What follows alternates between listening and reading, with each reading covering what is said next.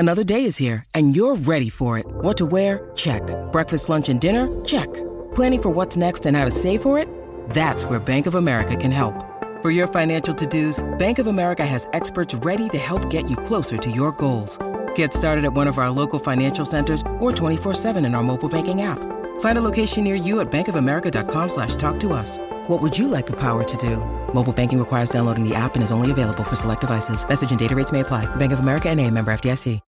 When you need mealtime inspiration, it's worth shopping Kroger, where you'll find over 30,000 mouth-watering choices that excite your inner foodie. And no matter what tasty choice you make, you'll enjoy our everyday low prices, plus extra ways to save, like digital coupons worth over $600 each week. You can also save up to $1 off per gallon at the pump with fuel points. More savings and more inspiring flavors make shopping Kroger worth it every time. Kroger, fresh for everyone. Fuel restrictions apply.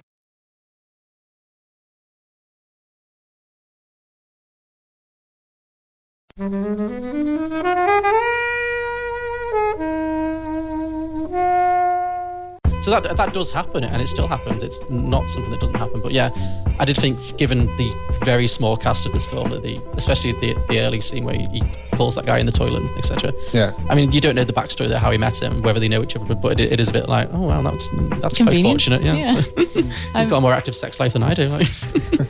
Hello, film fans. You've reached episode 64 of FlixWatcher. Hello and welcome to this episode of FlixWatcher podcast. Today we are joined, as always, by Helen. Hello. And we have Harry. Hello. And John. Hello. From Beyond the Box Set, and we're going to be looking at and reviewing God's Own Country. This episode of FlixWatcher Pod is brought to you by the Tray headphone from Sudio. It's a combination of high-polished metal and matte surfaces embodying the vision of Scandinavian design. You can get 15% off any order if you use the code flixwatcher.com. Visit their website, studio.com. Well, I hope you enjoy the show, guys. Remember, please visit us online at flixwatcher.tv. Come to our Twitter account at flixwatcherpod, and please go to iTunes, subscribe and review. All films featured in the podcast were available to stream on Netflix UK at the time of recording, and please be aware there will be spoilers and some language that may offend. Hello and welcome to FlixWatcher podcast. Today our guests are Harry and John. If you would like to tell our lovely listeners about the podcast that you do together. Sure. So we are Beyond the Box Set, and on our podcast we take classic standalone movies that have never had a sequel, such as Titanic, Gladiator, etc. And then each week we watch the film and then we come together and compete to come up with the most ridiculous sequel ideas. Well, we don't compete. We don't compete necessarily, but we both come up with sequels. And they're not always ridiculous. Sometimes we go dead serious. Yeah, and sometimes it's honestly come up with sequels that should be made. Yeah. One of these days, this is going to be our meal ticket. But yeah, every week we will come up with sequel, prequel or spin-off ideas for films that don't have any. So yeah, maybe like Titanic, a stoner comedy. Or, that was a deadly serious idea. Yeah, or Gladiator the musical. Yeah. that was deadly serious. Also deadly serious, yeah. Hans Zimmer could come back still with a score and get Elton John to write the lyrics. Yeah. I'd watch that. Yeah. It's an interesting thought experiment sometimes in looking at films that do kind of stand alone, often don't have much scope for a sequel, or maybe didn't have a sequel because they bombed, or just generally don't have the scope there. And it's just an interesting thought experiment to kind of think about, where could we go with this? Well, I think we're at a kind of an interesting time because now we're getting a lot of films that, it's just been announced that Top Gun 2 is coming out 30 years after the fact. At least 30 years? Long? Yeah. So you're kind of thinking, apart from money, why are you guys doing this? And are you guys? Yeah. Oh, right, yeah. I thought you meant the Top Gun people, but no, the Top Gun people. Yeah. I'm not a massive fan of sequels, if I'm honest. Are you not? Not really. I like a continuation of a story if it seems to, like The Matrix didn't seem to deserve. That didn't need to happen. Yeah. But when it's things like the initial Star Wars trilogy, then I'm like, yeah. Some of those didn't need to happen either. Sometimes it can be different. Like I like a new story being told that's kind of a sequel. Say the new Jumanji, for example. It's got barely any ties to the original, but a few ties. But it's a really great fun film. Yeah.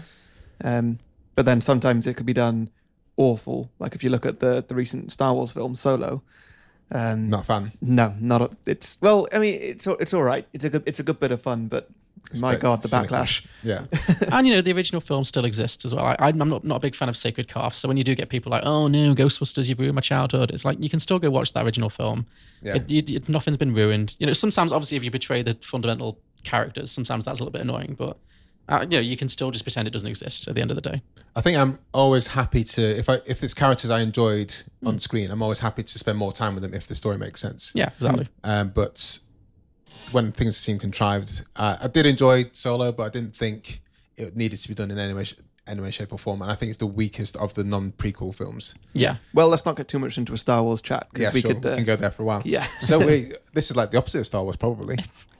I mean, there's not really many comparisons we could make to... Did you miss the lightsaber fight halfway through this film? Oh, I did do, actually.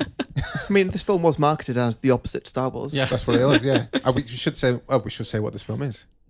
God's Own Country. Yeah. Yes. And you chose it, John. I did choose this film, yes. Yeah. Can you tell us why you chose it and like a 2-minute synopsis? Sure. So I chose this film for several reasons. This film was shot in and around West Yorkshire, which is where we are from. We're a proud Yorkshire podcast. We're Leeds-based. Yorkshire is God's own country. It is, well, hence the title, yeah. I thought that was Manchester. No, it's Yorkshire. Okay. It is Yorkshire. Yorkshire represent. You know it's Yorkshire. Stop teasing. So, yeah, I thought it'd be good to kind of represent a film that was shot in kind of our local area, and is a really nice showcase for what Yorkshire looks like. Can I just slightly interject here? One of the things that made me laugh funniest in this film is when he wants to get away to Bradford for a night out. Yeah. I was about to say the same. It's like it was his dream. Like his life goal. Like, I finally want to get away from his farm and just go to Bradford. Yeah. Like, Bradford, really? Yeah, funny, but also kind of slightly poignant. Yeah. But, so that was one reason. And another reason I chose this film is that I've been wanting to talk about this film for a while, actually. So I thought I'd hijack your show to do it. Gosh, that's what people come here with, an agenda. Yeah, I do have an agenda for it. Because this film for me is... Did you see a film last year called Call Me By Your Name? Yes. So what did you think of it? Briefly, obviously. I didn't buy into the relationship that much. Totally, yeah. Same. Yeah, I thought that film had a lot of positive qualities. I thought it was quite beautiful in places, but yeah, it had a lot of problems with it. And I really feel like God's Own Country didn't get half the attention. It came out around the same time. Didn't get an iota of the attention. Like, no Oscars came for this, but very comparatively quite little seen. So I'd like to kind of flag it a little bit, because I think this film does a similar-ish story to Call Me By Your Name, but so much better. Just, it's better in every way. Right. It's got a lot of Brokeback Mountain in it as well. Yes, it is kind of Brokeback Mountain. For some very obvious reasons. Absolutely, yeah. So, so in terms of synopsis, so this film is set in around the Yorkshire area. It stars, I've forgotten both the actors' names. Josh O'Connor. It stars Josh O'Connor. And is Alec? Alec? And Alec, a Romanian actor called Alec. And so Josh O'Connor plays a farmer. He works on a remote kind of cattle farm, and he has, as we mentioned, with the whole dream of going to Bradford, he has a very kind of small. He has a very small existence. His whole life is just working on the farm and then going down to his local pub and getting absolutely plastered. He's gay, which is a kind of very much established immediately in the film. It's not a coming out story particularly. He's gay, and he seems to have no serious relationships, but kind of casual anonymous sex quite often. Like, there's a scene quite early on where he has sex in a public toilet. I think it is. And he's just kind of quite an unhappy person generally, quite self-destructive. And then his father, who owns the farm, has had a stroke and is kind of quite weak. And it's just him and his father and his grandmother. And so then they hire a Romanian worker to come and work on the farm to help them out during the lambing season. And this is this character, Georgie. Is it Giorgio? Georgie, yeah. Georgie. Forgive my terrible Romanian pronunciation. But he comes to work on the farm with him, and they kind of strike up a relationship, basically. It's very tender and, tender in places, and very kind of understated. It's not a very melodramatic kind of film. So, and that's kind of all the plot there is. There's not a whole lot of plot to it, but I just find it to be a very lovely little character study. We're beautifully shot, beautifully acted, and as I say, just in terms of these kinds of films, one thing I really appreciated about this is the fact that when I watched Call Me By Your Name, I was really disappointed by the way it treated the sex scenes. Right. Because it's a film about sex, very much like this is in many ways. It's a film about sexuality. And there are several scenes. The main character, played by Timothée Chalamet in that film, who is fantastic, Elio, he is bisexual in the film. He has sex with both men and women throughout the course of the film. And there's 2 scenes in which he has sex with a woman. I think the character's called Marzio.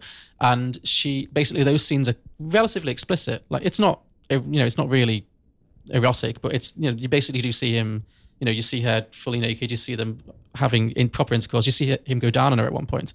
And then when he finally has sex with a male character in the film, it just pans away to a tree. Right. And I found that for that kind of film, it's not that I need to see like full frontal, nudity in every film about, romance, but because they'd already established that they were going to show eroticism, that they chose to do that made me really, really quite angry. Because that's an interesting point, actually. Yeah. So I really appreciate with this film is that it goes there. It's a film about 2 gay men or 2 men who are having a sexual relationship, and it shows it. And it's not that I appreciate that because that's a bit I don't on like that's a bit titillating. I just found it really refreshing and powerful to actually, because you never see that. So again, that's kind of one of the main reasons I wanted to kind of just recommend this film. If Call Me By Your Name disappointed you a little bit, give this a try because it's on Netflix and it's really nice. What are your thoughts, Harry? I really enjoyed this. Yeah. Well, actually, apart from the first maybe 15, 20 minutes, because I watched this a couple of days ago in the morning. I was eating breakfast and I put this film on. Not a great time to watch this film. Weirdly, I was having spaghetti for breakfast. And my God, there are a lot of very displeasing things on screen, mainly with farm animals and oh God, long gloves. Yeah. I mean, which I'm not that unused to. Like, I'm from Mid Wales, which is a farming area. I'm used to seeing that sort of stuff, but just I wasn't prepared for it. I wasn't expecting any of that in that kind of detail. Yeah, there are some quite explicit scenes of the realities of farming. So you do see the main character, the Josh O'Connor character, stick his hand up a cow's bum at one point. There's also some quite explicit scenes with the birthing of lambs, etc. Mm-hmm. And yeah, I believe they really did that. The 2 actors did actually learn. Yeah. They spent time on a farm and really learned how to do all those things. So they're actually really happening, which I think is really interesting. I think it's fantastic. Those I used to love All Creatures Great and Small as a kid growing up, and I think it was great that they did that. And it looked. I'm glad you said that they actually learned how to do that because it just did look real. Yeah. And there's one scene where I didn't know. I looked away. Oh, you looked away. was it just squeamish or just that time of the day? That time of the day. You need to build up your with my spaghetti in front of me that I really wanted to eat. Yeah, well, too much like intestines. Yeah. Well, that's what happens when you have spaghetti for breakfast. Yeah, that's right. Sort your life out, Harry. God. Sorry, I'm a mess. So you have there's one scene which I thought was excellent, and I just learned literally like a few days ago. I learned about how this being a method that they use, but they had a lamb that had been born quite early on in the film who was rejected by its mother, or the mother's dead. I can't remember what the crack was exactly. So that lamb was by itself, and then later on in the film, a second lamb was born, but it was stillborn. And so what they did was cut the skin off the dead one and put it on the makes it a little coat, doesn't it? Yeah, gave a coat so it had the set and put it on the runt on the isolated lamb. Yeah. So then it was accepted by the mother who'd just given birth to the dead sheep, and that scene then was just like, fuck, that's brilliant. Yeah. For a while it was really gory and disgusting, and then as soon as they put it on the lamb, I was like, oh, it's got a little coat. That's really sweet. Yeah, I was going to say, you describe it as they make it a little coat. It makes it sound a lot cuter than it actually is, because you see a lamb getting skinned, like it's very the visceral. legs are broken off. Yeah. But yeah, so that's a really good part of the story. It's a real insight into a community that a lot of people don't see. What were your thoughts, Helen? I loved it. When it came onto Netflix, I was sort of like, oh my God, it's on there. I need to watch it now. So I watched it before you suggested it. And when you mentioned it as a choice, I was like, excellent. Because I agree with you. I haven't seen Call Me By Your Name. I haven't seen that yet. I would like to. But yeah, I just think this is a really beautiful film, and it feels very real. And I really like that it's kind of set away from the modern world as well. And that they're kind of isolated, looking after the sheep and everything. But the performances in it are great. It looks wonderful. It's a really great film. I think Simon Renshaw, who's one of the Picture House podcast guys, he said this was his favourite. Did this come out this year? This came out last year, I believe. Yeah. He said, he was like, Kobe, this is my favourite film of the year so far. And so I was looking forward to watching it. I think it's a great film. One question we asked with Helen and I in the same quiz team, and one of our members, Gareth, was telling us about this, was talking about this film as well. And I was just trying to think about, one of the notes I gave to you guys was what kind of romance films are there that aren't rom-com films? Mm-hmm. And I find I struggle to think of that apart from recently Call Me by Your Name and Moonlight, Mm-hmm. which are both gay romance films. I can't think of a straight one or the straight lesbian one. Maybe Blue Is the Warmest Colour. Yeah.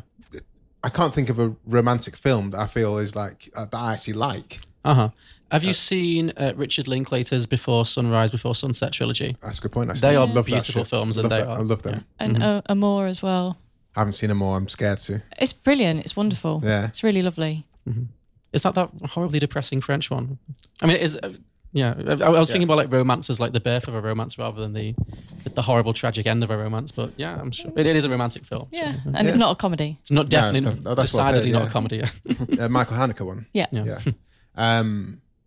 But yeah, so it seems like in films, any kind of romance most of it is with some comment. Laugh a minute. Yeah, you don't often see. You know what I mean? I think it is mostly in the realm of the LGBT films now because it feels like there isn't much of a story here. Like, so I think if this was a story about a lonely farmer falling in love with a woman, you might be like, well, why am I watching this? Like, it's you could do it really well because I think the Before Sunrise, like the first one in particular, is just a man and a woman falling in love in a strange city, and there isn't much plot to it, nothing much happens, but it is really beautiful and moving. So it can absolutely be done.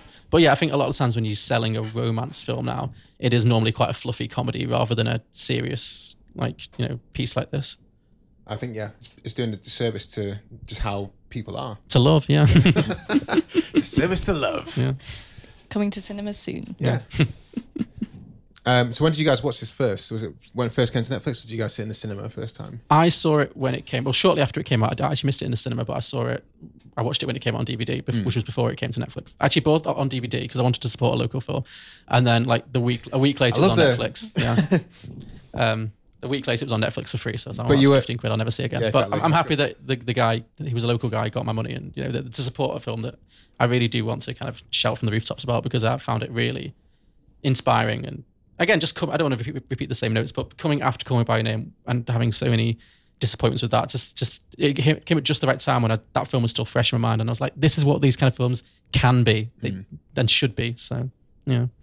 I watched it for the first time last week, and like I said, it was really great. I was engaged from start to finish. Going straight to the scoring system. Yeah, wait till we get to the scores. I mean, I really like the fact that Johnny character in there, he's a bit of a dick. And you know, and you do actually see his journey for real, because it's not kind of like a shining light moment. He kind of grows and learns and everything. So I just think it's a really kind of honest and normal portrayal of any kind of relationship, really. At what point do you think, I mean, this is part of the point I was making, that I seem to have a kind of a tin ear for romance generally. But at what point in this film do you feel that they had that first connection? Because it's the first time they're intimate with each other. John is coming out of the shed where they're sleeping during lambing season. Is very leery and is clear kind of what he wants. Yeah. But I didn't really kind of see the point that led up to that, which set up for Giorgio that he was interested in Johnny as well. Was there just a subtlety thing kind of built up, or was there? There were some bits, like there was the bit where at the same shed, I think that he calls him Drippo. Yeah. And so then, sorry, I'm forgetting all the names. So then the other guy runs over to him, pins him to the ground, and just like, don't call me that. But that I know what you're doing. I could really feel the heat there at that scene. Yeah. There's definitely something going on between these two, even if it is very sort of aggressive at this moment. Yeah. It's definitely building to something. Because there's to the viewers, we have the picture wall, and to the right is that scene that you're talking about. Yeah, that's the one. And that's the only scene I thought that alluded to any kind of interaction beforehand, because it seemed, like I said, Helen said John is a bit aggressive. And he's a bit, not aggressive, he's a bit of a dick. This is John the character, not me. Yeah, exactly. Sorry, just to point out. John sat to my right is very aggressive and a bit of a dick. But before that, he was calling him Jippo, calling me all the things that he didn't want to be called. And you get the idea that he's just a very angry kind of person, and he feels trapped. He can't hang. I think he's intelligent, and he probably would go to university with his friends if he was allowed to, if he was in a different situation, but he kind of feels trapped by the fact that he's on the farm, so he has to do his duty, and he has to do even more of the duty because his dad is very ill, and Yeah. also his mum isn't around, and he doesn't have any other brothers and sisters, so it's really all on his shoulders. So he's kind of fighting out against that kind of attitude. Yeah, but to return to your point about where the kind of the romance starts, I think a lot of this film is so much about what isn't said and about kind of communication and how none of the characters really struggle to communicate with each other, and how much is communicated in so little dialogue. Because again, to keep comparing it to Call Me by Your Name, which is a good film, I don't hate that film, but that film's like the opposite of this in some ways, because the characters spend all their time talking about how they feel, and it's all very high flowing and comes from a place of real intellectual and financial privilege. Whereas in this film, there's the language barrier of the fact that even though Georgie speaks English, obviously he's not the most fluent, and also John isn't particularly Eloquent either. So there's that between them, and there's the fact that John is obviously so not sexually repressed. I feel like one thing I appreciate is I never got the sense that he was ashamed or struggling with being gay. I think he was very much, this is who I am. Whether or not his dad and his grandma knew particularly, but in himself, he was very straightforward on who he was.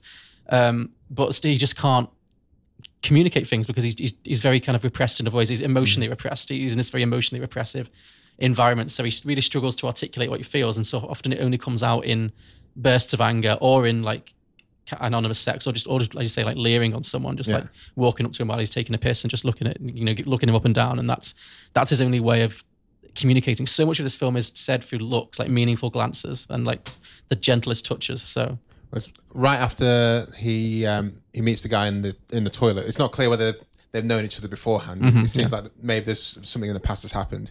But the guy he has sex with comes out as John's getting into the car. He's like, "Mate, I had a really good time. Let's go for a drink." And John's just like, "No." Good Yorkshire accent there. No, I'm not. And then just shuts the door and drives off. And I thought that kind of set his character up. Totally, yeah. A minute before he's having sex with him, may or may not know, but it's, it's just rampant passion. And then the next minute it's like, I don't want this. Get out of the way. Yeah. But it's not. Also, the relationship he has with his father is really, really interesting in this film. Yeah. I found that to be really powerful. So did you guys think that his father and grandmother actually knew that he was gay or not? I think his grandmother. She does, because she works it out. Yeah, she finds a condom. Yeah. Well, I feel like that was the moment where she found out, and then that's when the emotions of everything that's going suddenly hit her. Yeah. And so it seemed like she wasn't okay with it, but then she didn't seem to bring it up massively. Well, doesn't she help him to find him at the end? She says to go and she get does. him. So I guess she has a bit of an arc there, doesn't she? Because like the next interaction she has with him after finding a condom is to say, you know that he's here to work, right? Yeah. So as in to say, don't do that. Yeah. But then, I guess she comes around. Yeah, I think it is. We don't really see that. But she comes round, I think, in the strong point because her son has just had another stroke, and she's seen the reason. She thinks the reason or believes the reason that he's had another stroke is because he's under so much pressure. And now Johnny's going through that, and she can't bear to see that happen again. Yeah.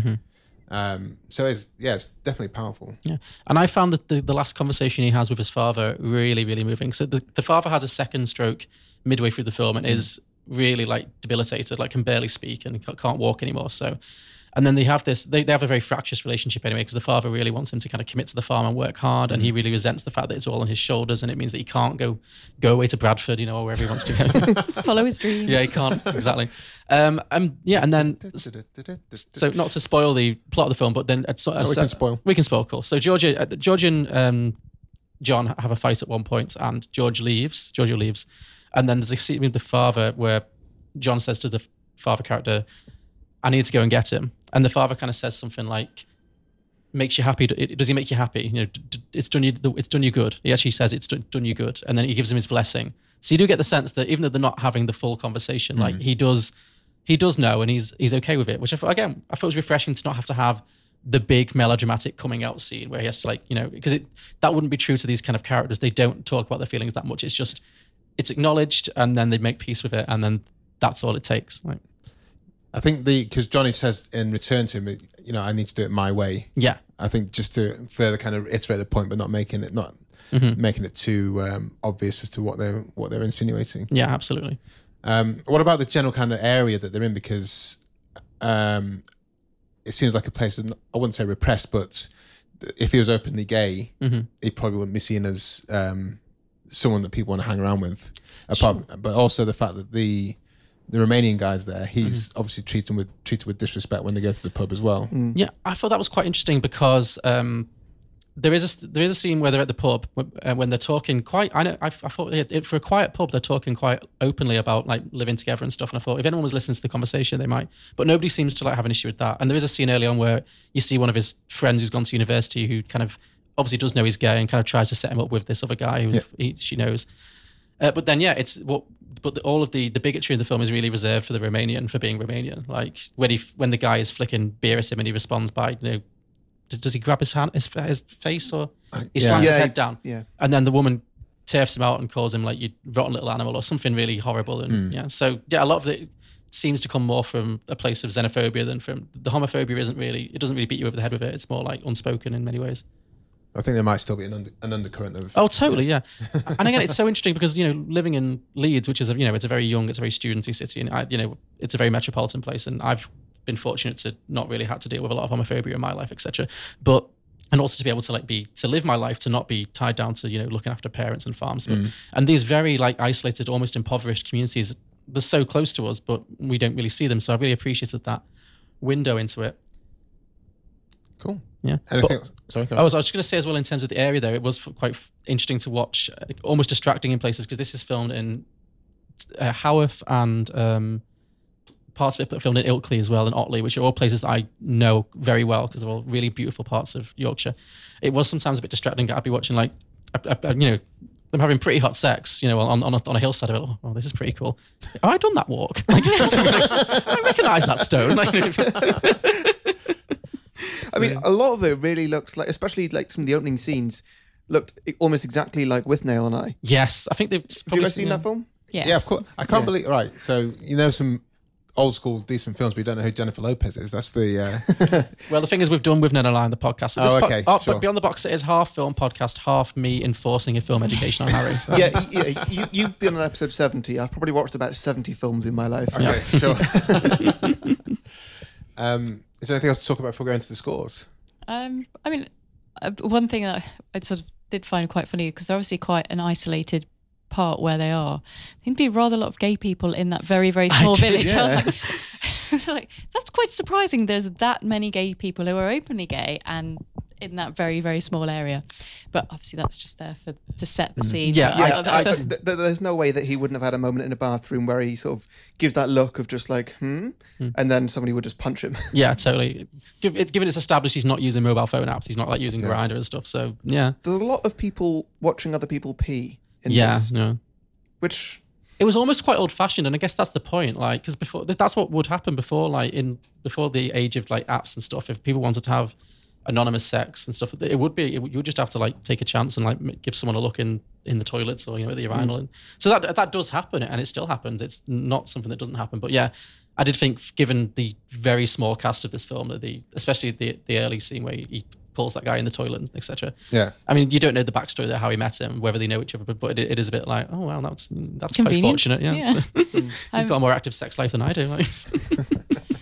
The other thing that we're not there's loads of stuff going on in this film, but there's quite a few themes that go through it as well. There's a salt theme that sort of goes on, and I was Salt? he adds salt. To his meal. That's quite sweet when he adds all the salt to the pasta and taste it. Yeah, and Okay. sort of Yeah, the yeah. director is on about that it's adding salt to the meal, but it's also enriching his life as well. So as he goes on through the movie, he becomes more enriched, and there's also flavour. Yeah. Yeah, that's it. Yeah. And about how Johnny's posture at the start, he's very kind of hidden and Hunched over. and he grows more, so it's a symbolism of him growing. And also Giorgio brings light into it, and in the way that he changes the light bulb to make the light softer, he kind of brings light into the into Johnny's life. So there's loads of all these really, really lovely layers and themes that are running through it as well. It's beautifully shot. Were you going to say something? Yeah, if we can cut back to that scene with the dinner. I knew you'd have thoughts on this. It is a lot of salt. Well, yeah, it's Yeah. a lot of salt, and also he eats a lot of food from his plate. Yeah. from like his friend's plate, and he doesn't sort of pay him back with the food. Yeah. He's got less food in his I plate. don't think that was That's romantic. I thought it was annoying. Yeah. First like, of all, hey, you've got your own plate. Yeah, I mean, thanks for making it. He was making sure it was the right amount of salt. So he was making sure he had the right amount of No, salt. I know what he was doing, Yeah. but then like hand some pasta from your own plate just to sort of pay back. Okay. Oh, I thought it Oh, was. is that- Not fair. okay. No. You're never a sharer. Harry doesn't share No. food now. These are my jelly babies. We've got some more. Yeah. Can I talk very quickly about the end before we go to? Sure. Just a very quick. There's one of my absolute favourite scenes of this film is they have this fight, and Giorgio leaves and goes up to Scotland to work on another farm, and the Joshua Connor character John tracks him down with the help of his grandma and gets on a coach, and like there's this beautiful scene. And again, it's not too much; it's really nice and subtle. But they have this whole conversation where he says, again, he can't really be eloquent, he can't express himself, and I've never been more kind of touched by like a line than the way he just says, "I've come to get you. I got on a coach and everything." I was like, "Oh, bless you." Yeah, because coaches can be terrible. They can be the worst. I mean, to be fair, yeah, I wouldn't want to get a coach. I'd have to really love someone to get a coach from like Leeds to Edinburgh or Glasgow or something. Yeah. That is, yeah. Because I travel back to Manchester every other week, and I can get the megabus for £1 or spend whatever I spend on the train. I just think I could save so much money, but it's the coach. Yeah, same. It's the coach. Never get the coach. No. But it is a big thing because, in my experience, farmers they rarely travel. Like I've known farmers in Mid Wales who have never left the valley that they were born in for their whole lives, and it's just phenomenal to me. I just don't get it. No. As I say, I did some teaching in Wales, and on one of the school trips, some of the kids had never been on a coach, and they went to Cardiff, and they were like, oh, they just couldn't handle it. There was just so much stuff and things for them to think about. It's a completely different scene that we're all used to, especially you two living in London. London? Or all the crazy stuff happening. Yeah, I know. London.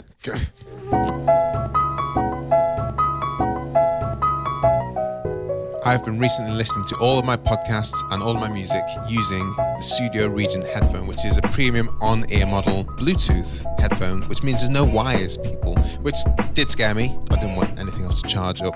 But the battery life is 24 hours, which is amazing. And you can get your own pair of the Studio Regent at Sudio.com. Think Phil Collins, Studio. Use the offer code FlixWatcher and you'll get 15% off any purchase. And you get free delivery worldwide. So if you are in Timbuktu, they'll fly it over to you. #poet. Right, let's go on to the scores. This is where it gets serious. There's a unique scoring system. Okay. So these are all out of 5. Mm-hmm. If you feel the need to have a decimal place, you can. Or more. And we start, as always, with the recommendability. So we'll start with you, John, because this is your choice. Well, I mean, obviously I'm quite passionate about this film, so I would recommend it really highly. So I would maybe say, I really want to say a 5. I think anyone should watch. Yeah, I'm going to say a 5. My only reservation was this, because it is quite a slow-moving film, and it's not for everyone. Like, not everyone's going to love this film. Like, some people might just find it really boring or whatever. But as a window into a life that may not be your own, whether that's in terms of as farmers or as gay people or whatever, I think it's really an important film to watch. And Yorkshire. Yeah. Yorkshire, exactly, yeah, as a little Yorkshire tourist board, yeah. So yeah, I'd actually give it a 5. Yeah. Harry. For pretty much the same reasons that John said, I'm going to give it a 4.2. It's weird that you gave some reason why it's not recommendable, but then you still gave it full marks. Yeah, I'm over. Yeah, I'm ignoring them. Yeah. Ah, sure. I'm not ignoring them. Okay. Helen. I'm also going to give this a 5 because I just think it's a really beautiful film and great performances, and I just think it's a really interesting portrayal of a relationship on film. Yeah. And I definitely think that it is on Netflix, and you should definitely watch it. Yeah, I'm gonna say I think based mainly on Harry's description of eating it with spaghetti in the morning. Yeah, I'm going to go 4.5, 4.5. Yeah. It's a fantastic film. I can understand why it's people like Simon Renshaw was one. I always love hearing from him and seeing what kind of films he's like. I vehemently disagree with a lot of the things he says, but he tends to have a point. Sure. So I can see why it's a lot of people's kind of favourite films they saw. But there are some scenes I think which wouldn't agree with the people and would stop me recommending. But I don't think I've given a 5 recommendation to anything at all. Have you not? Maybe to. I throw out 5s all the time. I know you do. reckless with your 5s. But I think we have a different kind of approach to the 5s. We do. I mean, I know there's people out here, people who will not enjoy this, but I don't really care. They should watch it anyway. It should be like Clockwork Orange. You'd like Just pin watch their it eyes anyway, and make them watch it. Yeah. I mean, they can stop watching it. Yeah. Repeat viewing score. John. And let us know if you want us to explain any of the scorings. Sure. No, I mean, there's definitely certain scenes I'd watch multiple times, but as a whole as an entire film, I watched it twice and enjoyed it even more the second time in many ways. So when did you watch it the first time? Shortly after it came out, and then the second time was to prepare for this. It was the other day. I'm going to give it a 3.5 because it's not, it is not very action driven. It's quite a small, meandering kind of film. So maybe it's not the kind of thing you're going to watch all the time. So, but yeah, it definitely holds up. The second time. Yeah. I'm actually going to give it a 2.5 because I don't see much that I'm going to get from this watching it a second time. Well, I guess when you're watching it the first time, you're fully into it and engaged and stuff. But no, you said it. Apart from looking away, because as John was saying, there's a lot of it is in the looks that they give each other because neither of the main people are that eloquent. I don't think any of the cast are at least given that eloquent scripts. So a lot of it is in the scenery and the looks that people give you. And I think sometimes I find if I need to watch a film again, it's because I've been oblivious to some of the things that are rather unspoken about. I agree. I generally find that that's when you have no idea where the film's going to go. Right. Whereas this one I had a pretty good idea of where it was going to go, and I was correct. Yeah. And so, and so just I guess I picked up on the looks and the chemistry that's happening between them because I was expecting it. Yeah. Cool. Helen. So I saw this fairly recently, so I think I'd only just seen it when you gave the choices. So I didn't watch it again. That's not to say that I probably wouldn't watch it again, maybe in a year or so. So I guess in fairness, I'm going to do 2.5 and halfway down. Yeah. I think I'm going to go for 2.5 as well. No reason why I wouldn't watch it again. Probably wouldn't be on the top of my list of things to watch again. But yeah. I didn't even clock how long it was, which is normally a kind of it's nicely paced for such a like non-action heavy film. Yeah. I don't know. I'm just gonna. I really like the comparison. I really like the. Wait, was it before sunrise? Before sun? I can't remember when it was.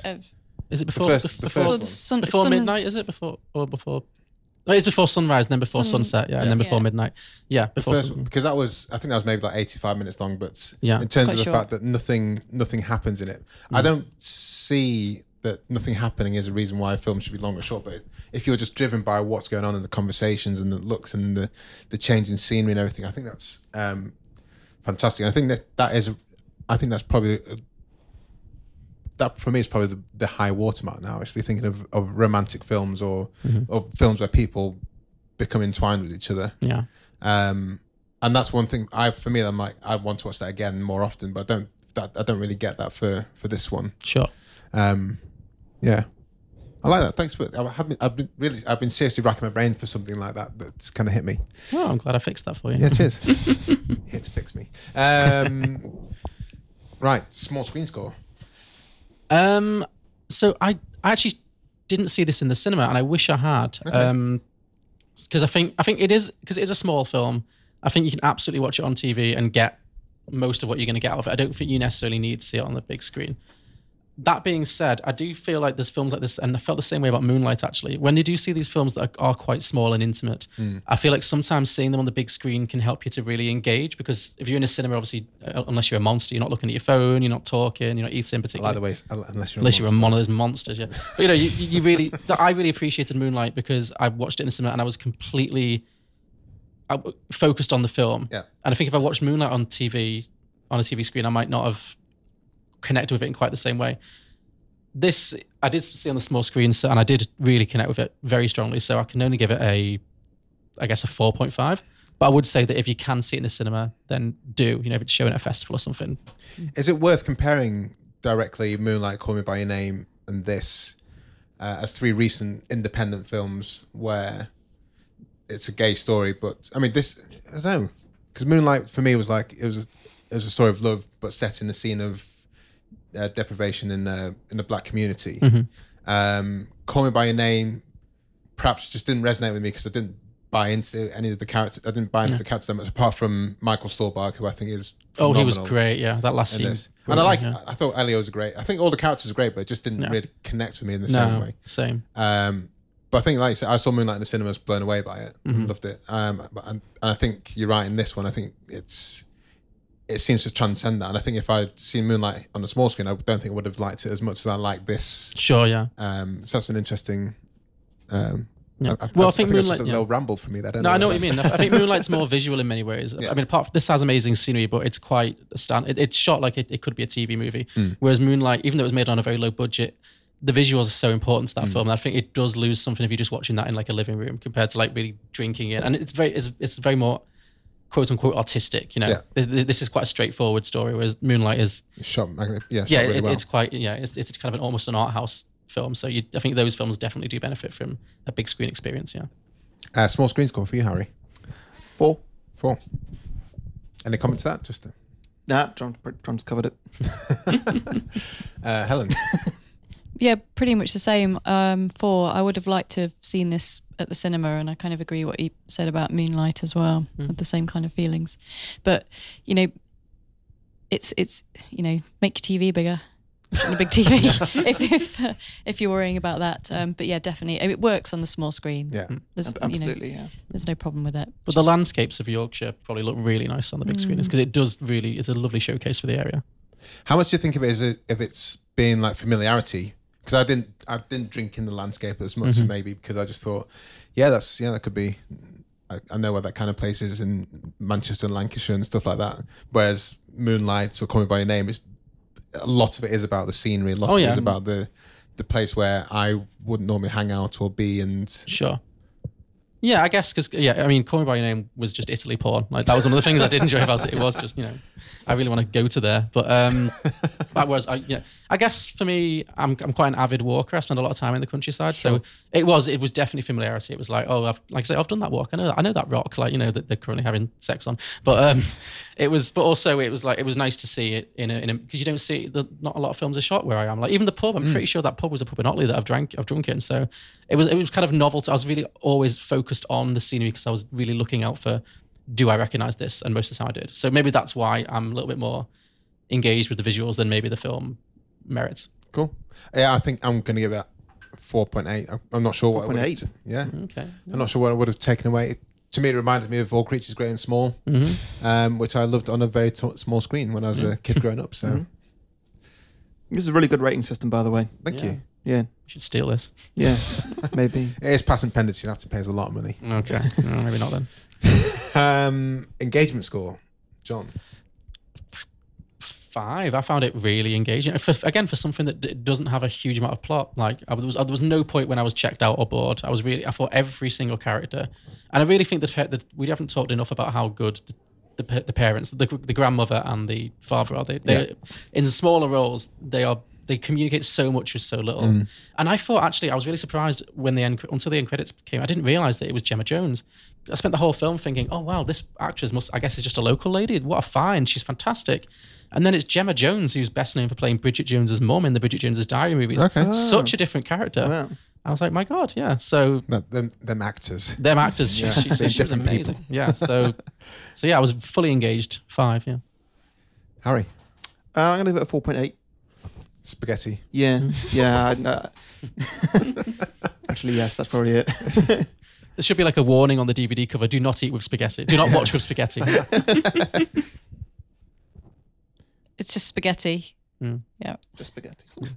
I'm going to give it a 5. I was completely engaged in it. So much engaged that I didn't even have to check how long the runtime was or anything. You didn't check anyone else in the film? Not until IMDb. afterwards. No. Yeah.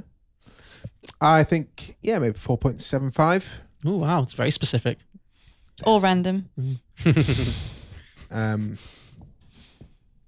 good. I think, like you say, because there's so much kind of unspoken, it's not as Rich Linklater-y with the dialogue. Yeah. You have to be looking at, because I think The first guy he meets in the auction house, I rewound it again to see, like, was there something that I missed in terms of, did they know each other before, or was it because all it was is he was eating his breakfast, which made me a bit hungry, and then the guy behind him who wasn't facing the same direction of him. It's like he sensed a disturbance Yeah, in the force. yeah. There's a gay in the room. It's like, there's someone Gaydar is tingling. checking me out, and then next thing you know, they're in the toilet together. Yeah. So I thought, have I missed something? And then after that, I just had the laser focus on. Bit odd. Yeah. Laser focus, Jurassic World, Fallen Kingdom. You'll see it, Helen. You'll think why. Okay, so that gives us an overall score of 4.15. It's very strong. Yeah, good score. Anything over 4 is fantastic. It's like a logarithmic scale. So it's harder to get in the higher. But yeah, Have also you put all these films on a graph yet? Not on a graph, but they are on our website as a one big scoring thing, which you can Lovely. sort by rating. But you could turn this into a chart pretty quickly, could you, with Excel?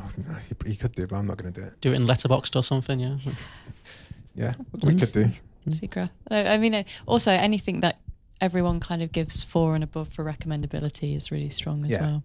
I think what's quite interesting is because we are focused on Netflix, we have to obviously appreciate the fact that people tend to be watching on a smaller screen, and also that repeat viewing score tends to dive from a few scores for films which would otherwise be strong, and typically like documentaries which are really good and really powerful. You don't tend to watch documentaries that often, so repeat viewing score kind of falls by the wayside in those. Longer films suffer with They a repeat do. viewing score. And also films where if you wish you'd seen on cinema kind of make it suffer. So there's a few things against it. So, but yeah, anything over 4 is a good strong Very score. good. Cool. Well done, proper. Yeah. Oh, thanks, I'm very thanks proud for of the myself. choice. Yeah. Feeling very smug right now. Guys, let us know where we can find you online on Twitter, and let people they can find you. Sure. So we are Beyond the Box Set. You can find us at beyondtheboxset.com. And our podcast is available on all good podcasting platforms, including iTunes, Spotify, Stitcher, Acast, Google Play, you name it, we're on it. And if we're not on it, we should be. So let us know. You can reach us on social media. We're on Facebook, just search Beyond the Box Set, or Twitter at Beyond the Box Set, and Instagram, again, just search Beyond the Box Set. And yeah, just come listen to us, give us a review if you like us, and enjoy the show. It's a very much a light-hearted look at, films and sequels. It's all mostly about focus on fun, and then just having a little bit of a laugh about these films. So it's a good, easy breezy film podcast, I think. And if you're a fan of FlixWatcher, which you probably are if you're this far into an episode, well, they're on one of our episodes now. Or will be soon, yeah, depending on when this goes out. Yeah. I guess. I think we'll be out. Your episode will be out by the time this is released. So Great. Episode, was it 70? Episode 70, yeah. Yeah. 3 Kings. 3 Kings. Helen and I talk about 3 Kings on Beyond the Box Set. So if you made it this far, switch over to Beyond the Box Set. And let listen to us again. Listen to us again, because you love our voices. Can't get enough, yeah. Yeah. Okay, thanks a lot, guys. Thank you very much. Bye. Bye. Bye. Thanks for listening. You can find all of the episodes on our website, flixwatcher.tv. Want to give us your 5-star review? Follow us at FlixWatcherPod on Twitter. Big shout out to our editor, Brendan Russell, for all his awesome editing skills. And thanks as always to the mighty people for their tunes.